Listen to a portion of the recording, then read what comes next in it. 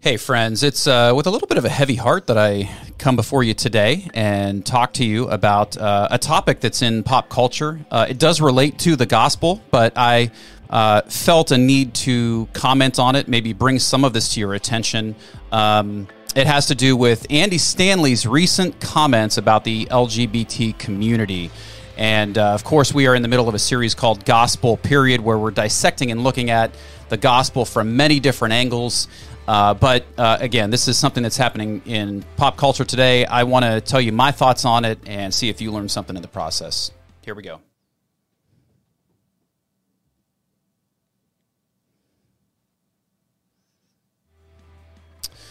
All right, friends. Well, hey, good to see you as usual. And talking today, kind of breaking away from something that I normally do. You know, I'm a pastor at heart. I like to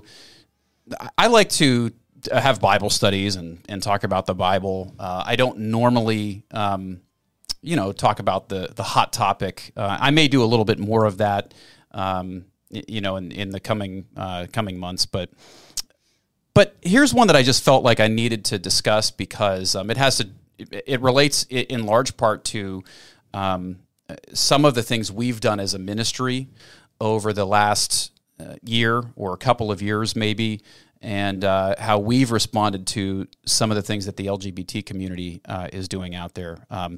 Different Christians are responding to that different ways, but again, today we're going to talk about Andy Stanley. Before I do that, I want to introduce you to my friend and partner in ministry. This is Mr. One and Only Don Medicus. So excited that you're here with us today. I'm glad to be here. And Don is a super cool guy. He's someone who loves the Lord, and he's committed to the Bible, as we are as a ministry as well. And I felt a need to talk about this because Andy Stanley is somebody that I personally have looked up to. I have personally read some of his books. Going back to my youth pastor days, because that was how I started off in ministry 23 years ago, quarter century ago. Oh my gosh. You old man, you. I am old. So I used to look up to him. I've read his books. One of his books in particular, which I used it like in tandem with my Bible. It was called The 7 Checkpoints for Youth Ministry. And it basically fantastic curriculum for youth ministry. I used it for a whole year of worth of curriculum for my youth ministry at the time. And, thankful for what he did back then. A lot of times today there's, Christian leaders and people that we look up to, and they'll, a lot of time doesn't pass before all of a sudden they make a controversial statement or something happens. But in the case of Andy Stanley, this isn't the first time that he's said something controversial. I've never met him personally. I don't know him personally. Dawn, I know when I mentioned this to you earlier, you are well aware of his father, Charles Stanley. Yes. I have read his books as well. Look up to Charles and the things that he's done in ministry. Great teacher. Tremendous teacher, tremendous pastor, tremendous heart for the Lord. So that's why this issue has sort of become a bit of a stench in the Christian community, to the point that a lot of people are talking about it now. And I think it does raise the question, not only with the issue at hand, but also as to our Christian leaders. What constitutes a false teacher? Who can we listen to? What are the criteria that we give for some of those things? But all of this most recent this most recent episode and ruckus started with some comments that have recently been released, video evidence that's recently been released from a conference in which he preached at his church last year. So this is going on a year ago. This wasn't like last Sunday. It was just released recently. Footage of him talking about the LGBT community. I don't have all of the footage just because there's too much of it to talk on, and it could make for an hour or 2 hours of talking points. You can actually find it on Twitter. You can find several other people talking about this online. But nonetheless, this is just some comments that he made, and this is just a brief clip about what he said about the LGBT community about a year ago. And then after we watch this one, we'll watch a short additional video where I'll kind of explain to you where I think some of this came from. And it really started several years ago with him, with faulty foundations that were laid. And I think there's some warning signs really for the teachers that we listen to.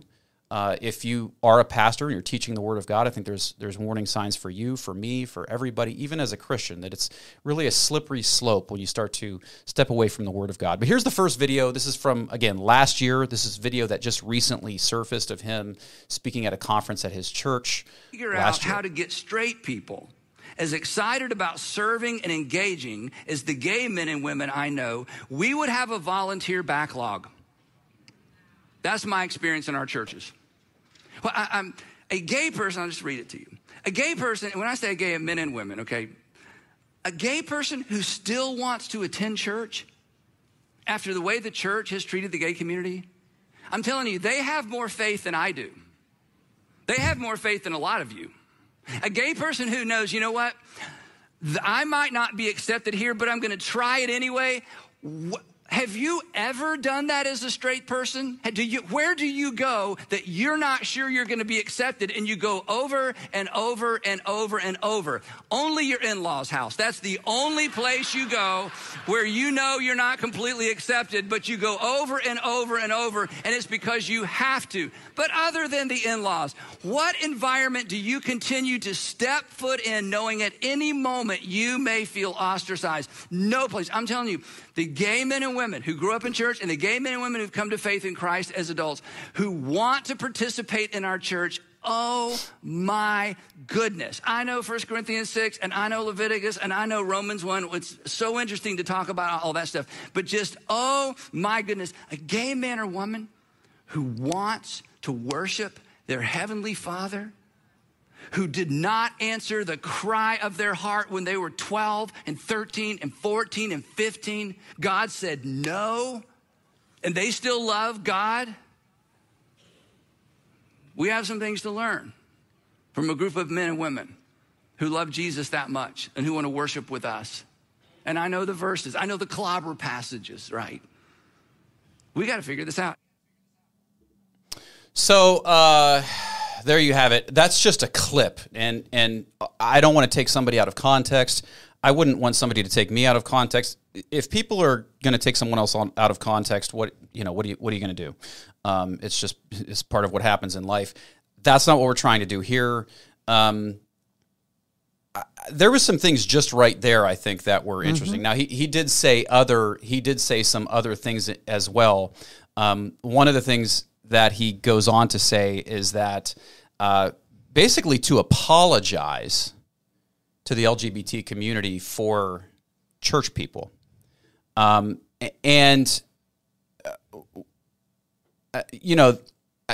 I'm listening to that, I have multiple reactions to it, but his initial points that he's making here, are that the Christian church is being insensitive to the gay community. All right. That's his initial point that he's making. And we all are probably aware of times where we've seen that kind of thing happen, maybe from a Christian, maybe from a church, maybe from a pastor, church leader. Maybe there's times where you've been insensitive. I mean, as human beings, we can be insensitive, period, to different groups, to others, to minorities. It's part of our nature. So, I don't want to deny that happens. So I want to sort of get that out right away. I don't want to deny that happens. I do think it does sometimes. There probably is a time where maybe a gay person or a transgender feels like they feel unwelcome at a church, maybe because of something that happened, maybe because of something they heard somebody say. I don't know. But what should our response as Christians be to this accusation? And then I want to ask this question as well. Is it a legitimate criticism of the church? Is the church actually and truthfully unwelcoming to the LGBT community? I'm going to say ultimately that it isn't.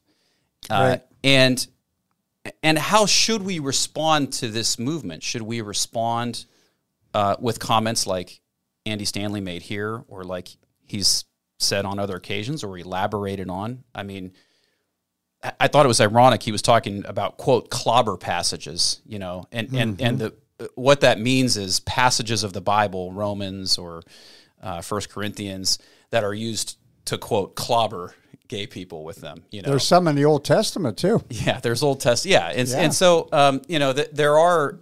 It is our belief here that the Bible clearly says, it clearly lays out. I'm going to say it like this: it clearly lays out a proper context for sexual relationships and what they look like, in which the sexual relationship is good and holy and pure. There's a certain context for that.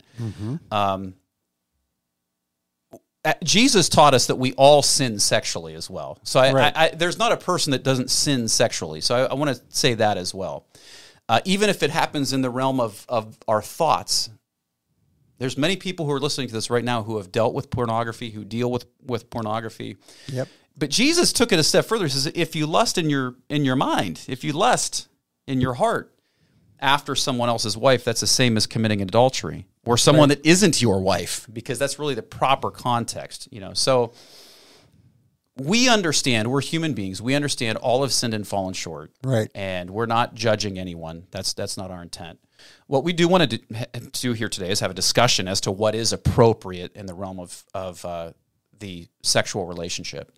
And I guess what our response should be as Christians. And are some of these accusations that are being leveled against Christians and the church today legitimate? Dawn, do you have any thoughts before I kind of get into things on what we just watched, or anything that I just said there? You asked a loaded question. I did, yeah. It's a little loaded. First off, the Lord says in the Word, hate the sin, but love the sinner. Yeah. So we're supposed to love these people that are homosexual or lesbian, whatever, transgender, whoever they are. We're supposed to love them, but it doesn't mean we agree with their lifestyle.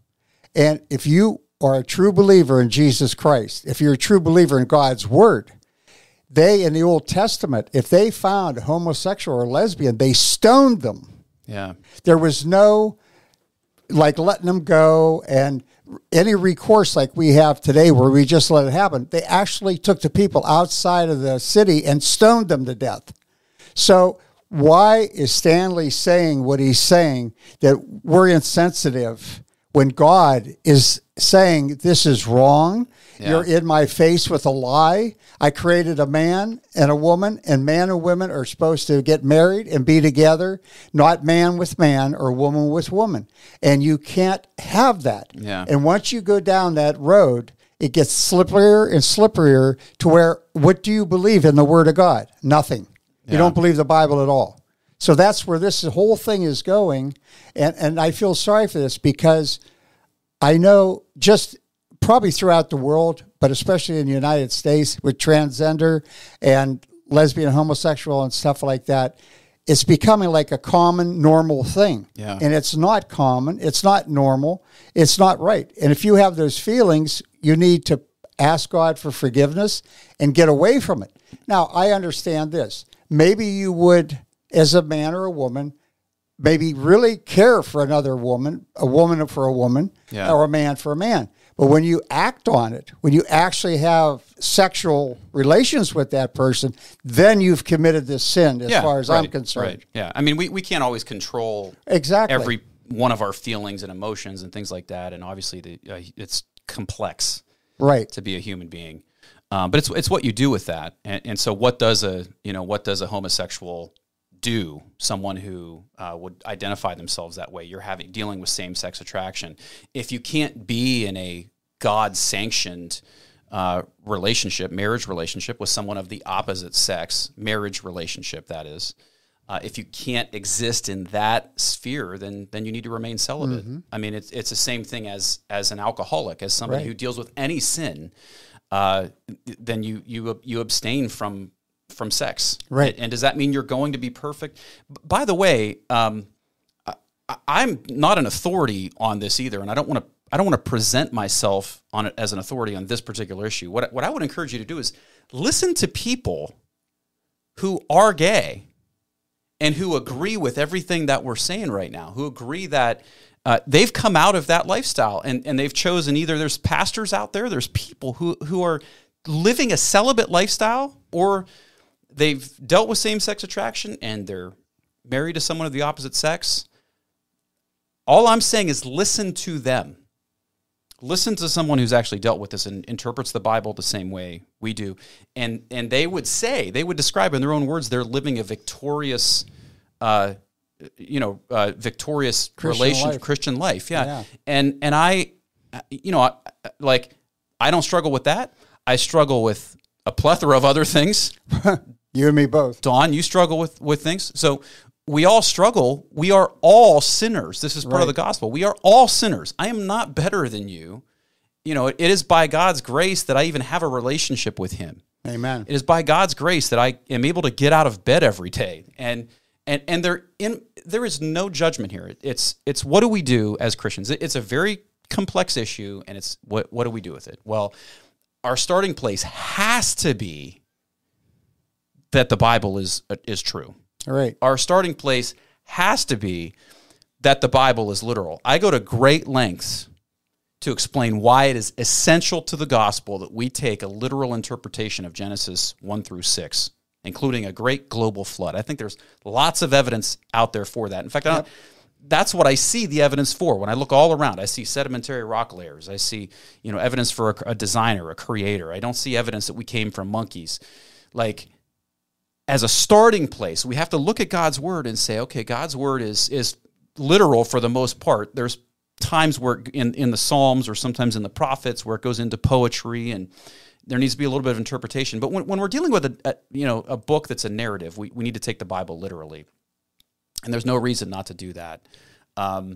The Old Testament, by the way, it presents the same God that the New Testament does. I've heard people say the Old Testament is a God of wrath. No, he isn't. No. He's a God of mercy who chose Israel because he loved Israel. That's what it says in Deuteronomy. In the same way that in Ephesians, the Bible says, Paul says, God chose us, and we're welcomed into that family.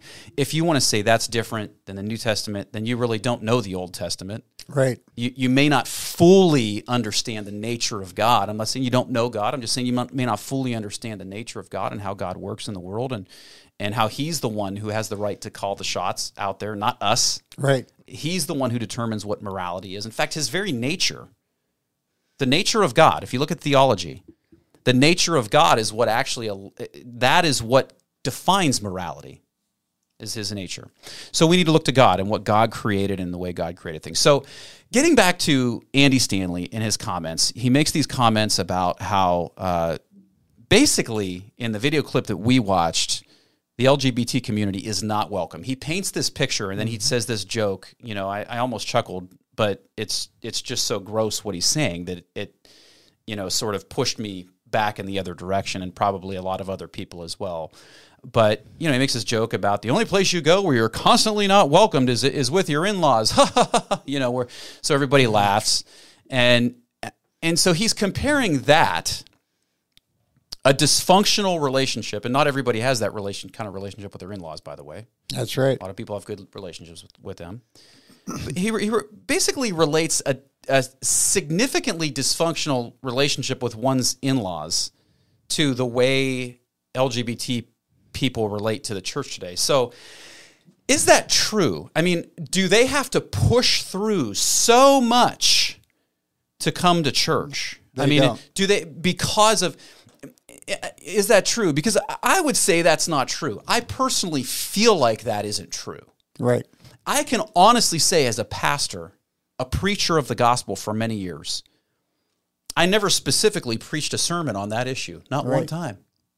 I never really, I hit on sexual immorality many times. I hit on cussing. I hit on many other sins. I don't know, and Dawn, you've sat under my teaching for many years. How many times did I single out that group? Never, that I know of. Never that, right, exactly, that you know of. Now, I've always believed it's not right, but I've never done that. And there's a lot of other pastors who follow the same pattern. In fact, to be honest with you, I think that's one of the problems today. I think one of the problems is what we're doing as pastors, when I look back on what I did, what we're doing as the church is we're bowing down to a criticism that isn't valid. Right. It isn't true.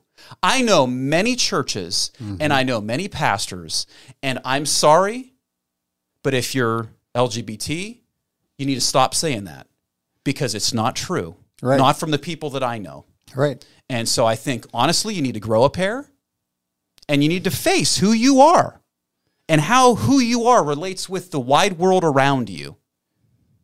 I mean, I could tell my son to do whatever he wants to do. Do whatever you want to do. He could come to me and say he wants to go do something crazy. But there's consequences for the things that we do. There's consequences as a pastor. If I preach something crazy, I might lose half my church. I might lose half my audience. Right. Maybe that's a little bit what's going on with Andy Stanley right now. I don't know. I know that I don't know if the people in his church are walking away, but I know a lot of people are noticing this kind of stuff. And I think it exemplifies something greater that we see happening in the church. So that was one of the reasons I wanted to talk about him, in part because I've watched him, I've learned from him, I've respected him. He's the son of a very respected another pastor, his father in his own right, and Andy Stanley's become a tremendous pastor in his own right. But I think at this stage, what do we do with him? Do we call him a false teacher? Do we say he's a pastor who's lost his way? I think that's what I want to say. I think he needs prayer. Absolutely, yeah. He needs guidance with the Lord. Yeah. Because the Bible tells us the wages of sin is death. So if he's not him, but anybody that's in sin, what you get paid for is death. That's your wage. Yeah, Romans 6:23. Yeah, that's what you're getting paid for. And here's the other thing I want to say too, is that when God created in the beginning, he didn't create Adam and Steve. He created Adam and Eve.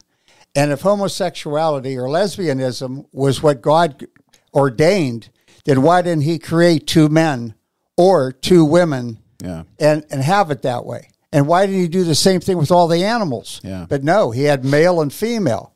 And why? So they could appropriate and have children. As female to female can't do it, and male to male can't do it. So that's why there's two different genders because of that fact. And we need to understand that when this world pushes this garbage into your face, that it is just that, garbage. And if you're going to follow the word of God, like he should, Stanley, he should look back and see, even from creation, the beginning, God did not ordain man with man or woman with woman. Yeah. And so, like I don't want to go into a great discussion of why it's wrong and what it is. And we've both, Dawn and I, have expressed that, why it is. How do we handle it? How do we handle this with other people? And what does it mean? I think one of the reasons this happens is because I don't think it's the only reason. I think there's multiple reasons for that. I think one of the reasons is that within the church, okay, and I don't want to say seeker or church growth movement, that kind of stuff. Some of that's old terminology at this point, but within churches who are trying to grow, okay, and I've pastored churches that are trying to grow, and I understand our desire to reach people. And that's why we don't talk about certain things, controversial topics. That's because we don't want somebody to feel like they can't come into our church. Right. All right. But I think one of the reasons this happens, and you see these extreme examples like we're now seeing with Andy Stanley, is that pastors have this desire to reach people, and they've developed we've made a science out of reaching people. And growing our churches and adding numbers, and maybe we've made a little bit of an idol out of that. Right. Maybe we've made a little bit of an idol out of reaching other people and having a large church and just trying to reach that one. The problem is when we take that mentality too far, because we should strive. The Apostle Paul says in 1 Corinthians chapter 9, I became all things to all people. To the Jews, I became a Jew. To the Gentiles, I became a Jew. And a slave, I became a slave. To a free man, I became a free man. So we should strive and we should stretch. Stretching for the blessing. That's one of the church slogan. But at the same time, when we stretch too far, and we separate ourselves from the body of Christ, what we end up doing is harm to the good ones. Yes. We end up actually harming the sheep that are legitimately trying to serve Christ. Right. And live a non-lust-filled lifestyle. You got somebody in your congregation they're trying to overcome their addiction to pornography. They're trying to overcome their addiction to alcoholism. And then all of a sudden we're just saying to, gay people, it doesn't matter. Just go do whatever you want, and we're not going to comment on that. We'll comment on alcoholics. We'll comment on child abusers or on liars or on whatever, but we won't comment on this one thing. So by that special treatment, what you do is you end up hurting the rest of the flock, and you end up hurting. You end up actually hurting the sheep. I want you to think about that if you're a pastor. You end up hurting the people that you are supposed to be a shepherd of the flock, and you actually end up hurting your sheep. And I'll tell you the second reason I think this happens today in a second. Go ahead, Don. All I was going to say is you're not only hurting the sheep, you're hurting the people that are gay. Yeah. Men and women. Yep. You're hurting them because they're not hearing the potential truth. Growth they could have. And the thing of it is if you truly, this is throughout God's word, if you're truly seeking the Lord, if you're truly seeking purity and you want to be right with God, you're going to look at yourself and say, okay, what sin is in my life? I mean, we all have a sin that just comes on us, and it's like we have to fight it constantly. We might have more than one. But the thing of it is, you're fighting against it. You're trying to stop it. You're trying to have God come. Please help me, Lord. Please help me stay away from this sin. I don't want to do this. Like, say, pornography or something like that. And you say, please, Lord, please keep me away from that and stop that. And see, with homosexuality or lesbianism, it's the same thing. Yeah. When they have that feeling, they should ask, please, Lord, keep me away from that. And I've heard preaching on the fact of, when you feel you're going to drop into sin, you say, Lord, help me so I don't drop into this sin. And I've tried that many times, and it helps. It works. God helps me to get away from that situation. And it's different situations for different people. But, you've got to understand, if you're seeking the purity of God, you're going to try to get away from what is not right. Yeah. And so, it's just damaging all around. Right. And so the second thing about the second reason I think this happens is I think it's false teachings from culture and society in general. We talked about this a little bit when we began, but evolution being taught from the time our kids are born in the school systems, and it's grounded into us in our universities and through psychology. So some of these psychological principles, when you go to study psychology and stuff like that in college as well, a lot of it's based on the fact that we came from animals. Right.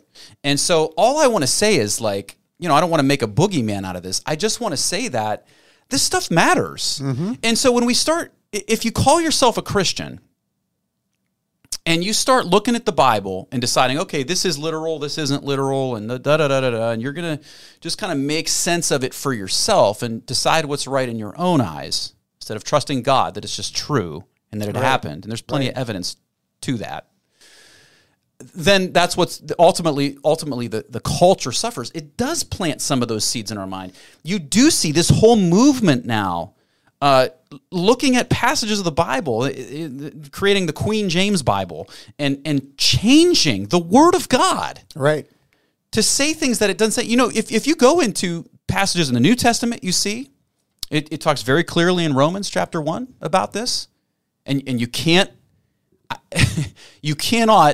see that in any different way other than what it says, that men were inflamed in their lust for one another, right? In the Old Testament, you see the same thing. And again, it's the same God between the Testaments. in Leviticus, you know that it says a man shall not lie with a man like one lies with a woman. But it also says not to dress like, a man should not dress like a woman. Right. Today, so, and that's not, of course, that's not talking about a comedy sketch on Saturday Night Live. It's talking about somebody who does that because they want to be a woman. It's talking about not being content. The Bible talks a lot about being content with what God's blessed you with and how God's given, the things that he's given you, whatever state of life you're in, rich, poor, slave, free, whoever you are, being content with what you have. Right. The Bible talks quite a bit about this. And one of my criticisms of the homosexual lifestyle, in line with adultery or any other sexual perversion, because that's what it is. I mean, any other, even if it's just somebody who can't control their thought life and they're constantly obsessing over sex with somebody of the opposite sex. Same thing. Let's lump it all together. It's indulgence. That, in other words, what that means is it's unnecessary. You don't have to do that to feel whole. The only thing that you need in this life to feel whole is a personal relationship with the Lord Jesus Christ. Amen. Man shall not live by bread alone, Amen. but by every word that proceeds from the mouth of God. Amen. The only thing that you need is Jesus. That's right. Everything else is unnecessary, truly is unnecessary. So I wanted to show one other clip from Andy Stanley. Now, this is from a couple of years ago, and this was the first time that there was a little bit of a kerfluffle. I don't even know if that's a word, Don. Kerfluffle. You never thought you'd hear me say that. Never heard that. No. But this is what caused the kerfluffle a couple of years ago, and it's more to do with his take on the Bible. I think this is very revealing. This was very concerning for me when I heard this a couple of years ago. You can actually hear multiple different clips of him saying similar things. So this isn't just one instance. Both of these topics, I'm just showing you one clip. There's plenty of red meat out there if you just want to go search for it on Andy Stanley, but lots of people who believe this today, and I think great discussion on how should we look at the Bible, how should we interpret it, what should our take be on how welcoming or not welcoming we are to other people who don't want to live a biblical lifestyle? How should we integrate them into our churches? How do we handle it if we're in a church where a pastor starts preaching some of this crap? Right. How do we handle that? So this is where I think it starts, and kind of where the warning signs were with Andy Stanley. Peter, years ago. James, Paul elected to unhitch the Christian faith from their Jewish scriptures. And my friends, we must as well. And I'll tell you why. It's actually the same reason they did. Because we must not make it difficult for those Gentiles who are turning to God. They didn't. We shouldn't either. Okay, so again, we have an issue of a pastor trying to make it easy for people to enter into their churches and into the kingdom of God, and there is scriptural precedence.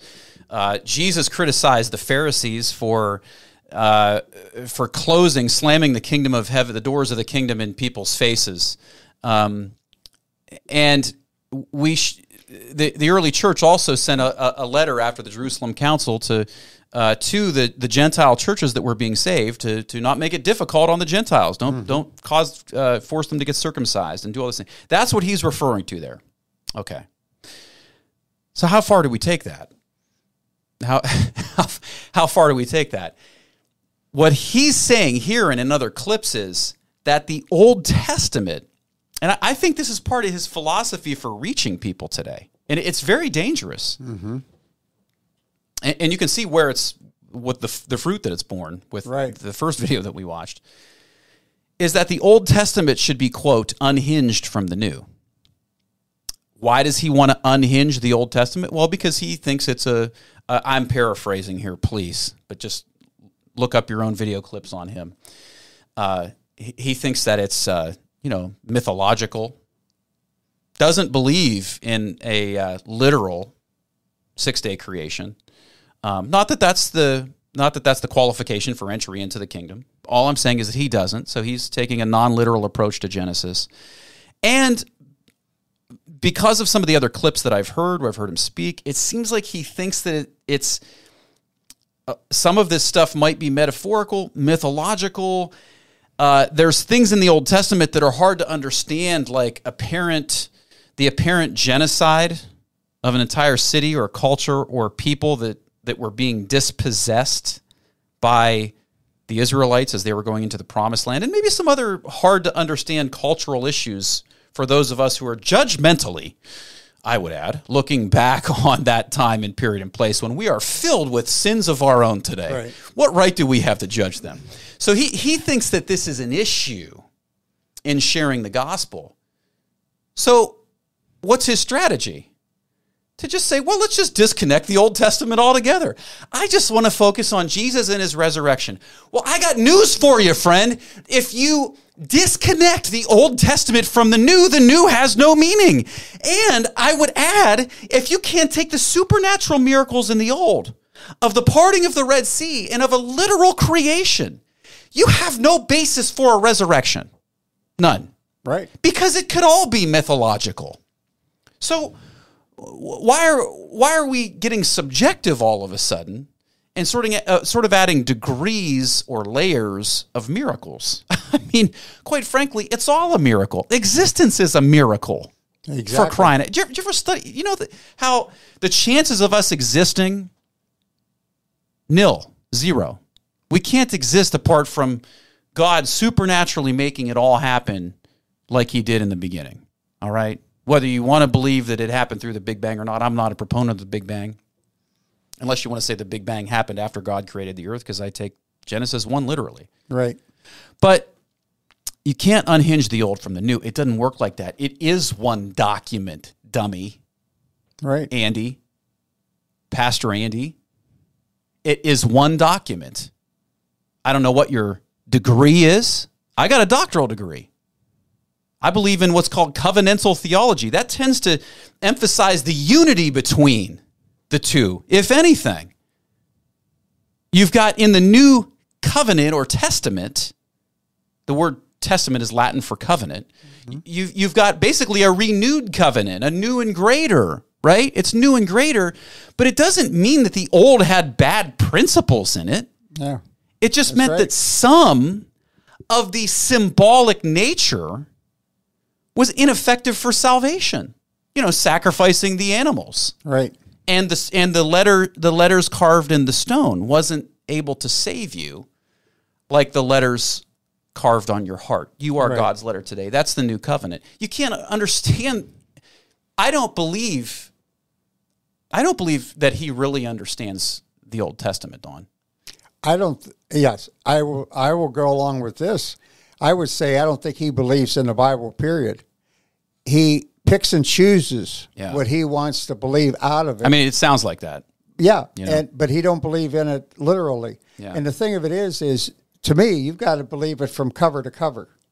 And it was put together by how many different people. I mean, God inspired man to write the Bible, but when they found the different scriptures in that, they put them all together. And it was under a lot of prayer, a lot of scrutiny, and everything else just to get the Bible what it is today. Yeah. And then for a person to come and dissect it and say, no, this don't go here, this is wrong, this never happened, Jonah never got eaten by a big fish, there was no parting of the Red Sea, and start going on and on and on and on about like Jericho going around it 7 times and the walls falling down. I mean, this is all a myth. Yeah, right.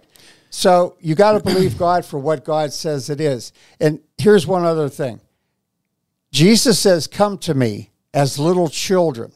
Now, when your son was a young kid, 1 or 2 years old, and you went to walk across a main street, you took him by the hand, he had total trust that daddy was going to get him from this point to that point without getting hit by a car or whatever would happen to him. That's the way we're supposed to trust Jesus Christ. Yeah. We're supposed to listen to what he has to say in the Word, Old Testament and New, and follow him. And it's not blind faith, Some people says, oh, that's blind faith. No, it isn't. It's faith in Jesus Christ that he's telling you this is the way to live your life and lead your life. And you need to take his hand and do just that. Amen. Follow what he tells you to do. Amen. And, you know, here's the thing. I mean, we'll just kind of wrap this discussion up here. This is not an indictment on the LGBT community. No, it isn't. And here's the thing: is you're going to laugh at that if you're part of that community, because you've been brainwashed to have it in your mind that Christians don't like you. No, Christians love you. Christians love non-believers. Christians love Muslims. That's why they go to all the world to share Christ with people. That's why a lot of Christians die, because they want to share the love of God with other people, Amen. No matter who they are and where they are in the world. So this is not an indictment. It's just something that I do not see the point in this.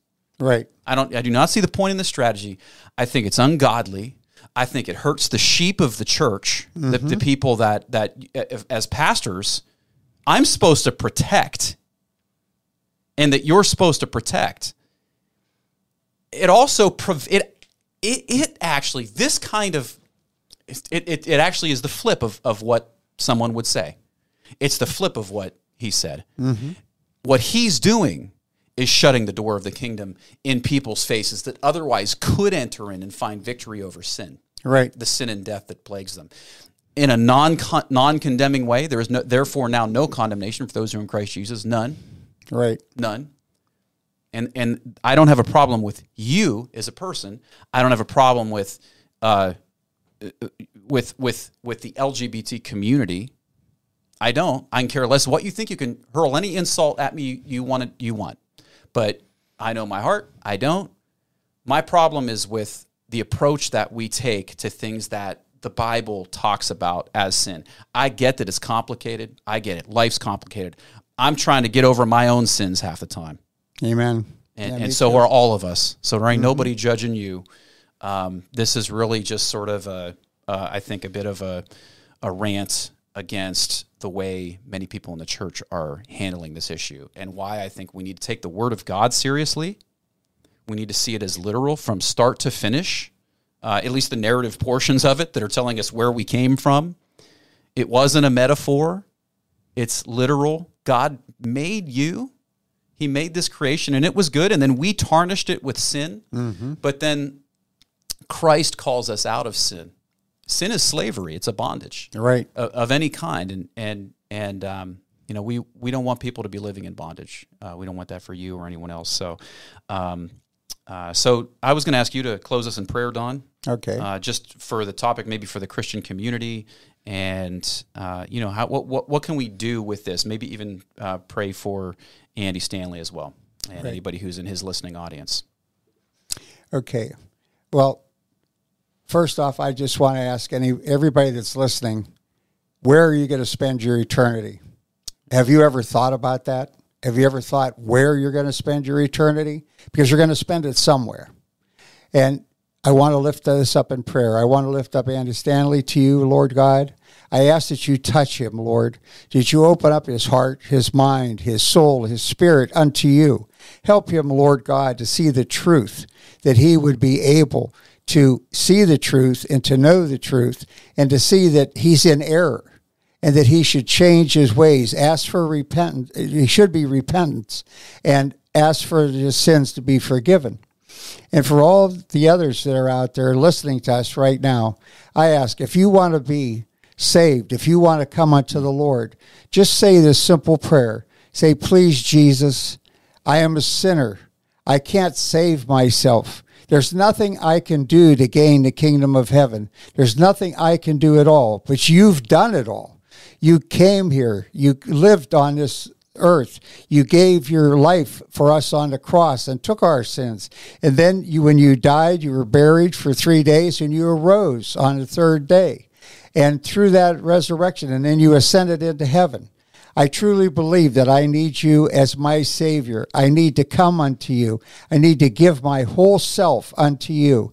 Help me, Lord God, if I'm having any bad feelings of any kind of what we've been talking about today or anything else, Lord, that you forgive me for that and help me to get over that, so that I don't sin anymore, that I don't go against your will anymore. And please, Lord, help me to do your will on this earth, to do whatever it is you chose me to do.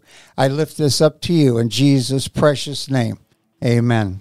Amen. And hey, if you said that prayer, then you're born again. You're brought into the family of God. Leave us a comment. Let us know. That prayer is the real deal right there. That's a scriptural thing. It says, the Bible says in Romans that all those who call, it says that that if you confess the Lord Jesus with your mouth and believe in your heart that God raised him from the dead, you will be saved. So if that was you, if that's what you just did, then you will be, you are saved. You are born again, and you have the power of God. That's why we believe in preaching God's great gospel, why we're not ashamed of the gospel, because it's the power of God for salvation for everyone who believes. And so you've got the power of God to live a victorious Christian life the way that the scriptures tell us to live. And what great power and freedom there is in that. There's no condemnation for you. Amen. If you said that as well. So we hope you enjoyed the discussion today, and maybe you learned something. I do want to encourage you to support us as well. This is a nonprofit organization, Gospel Ministries. We believe passionately in giving Bibles to new believers and supporting missionaries around the world, in addition to creating online content that shows the Bible to be the truth that it really is. So you can partner with us by going to pastoraj.com and clicking the link that says Partner with Pastor AJ. Having said that, we will see you next time. But before we go, here is a word from our sponsor. I've already told you about my recent trip to the Middle East and the real Mount Sinai in Saudi Arabia, but what you may not know is that you can experience these things for yourself, and it's all made possible through our friends and ministry partners at DiscoveredSinai.com, where Andrew Jones and his team will take you on an adventure of biblical proportions to places like Noah's Ark, the pyramids of Egypt, the real Mount Sinai and Red Sea crossing site, the split rock of Horeb, Elijah's cave, Sodom and Gomorrah, and Jerusalem. I can't emphasize enough just how incredible this opportunity is. It will be life-changing for you and your family. And here's the cool part. You can do the whole tour or just book the individual things you'd like to see. And the prices are amazingly reasonable for this all-inclusive spiritual experience. Book your tour today at DiscoveredSinai.com.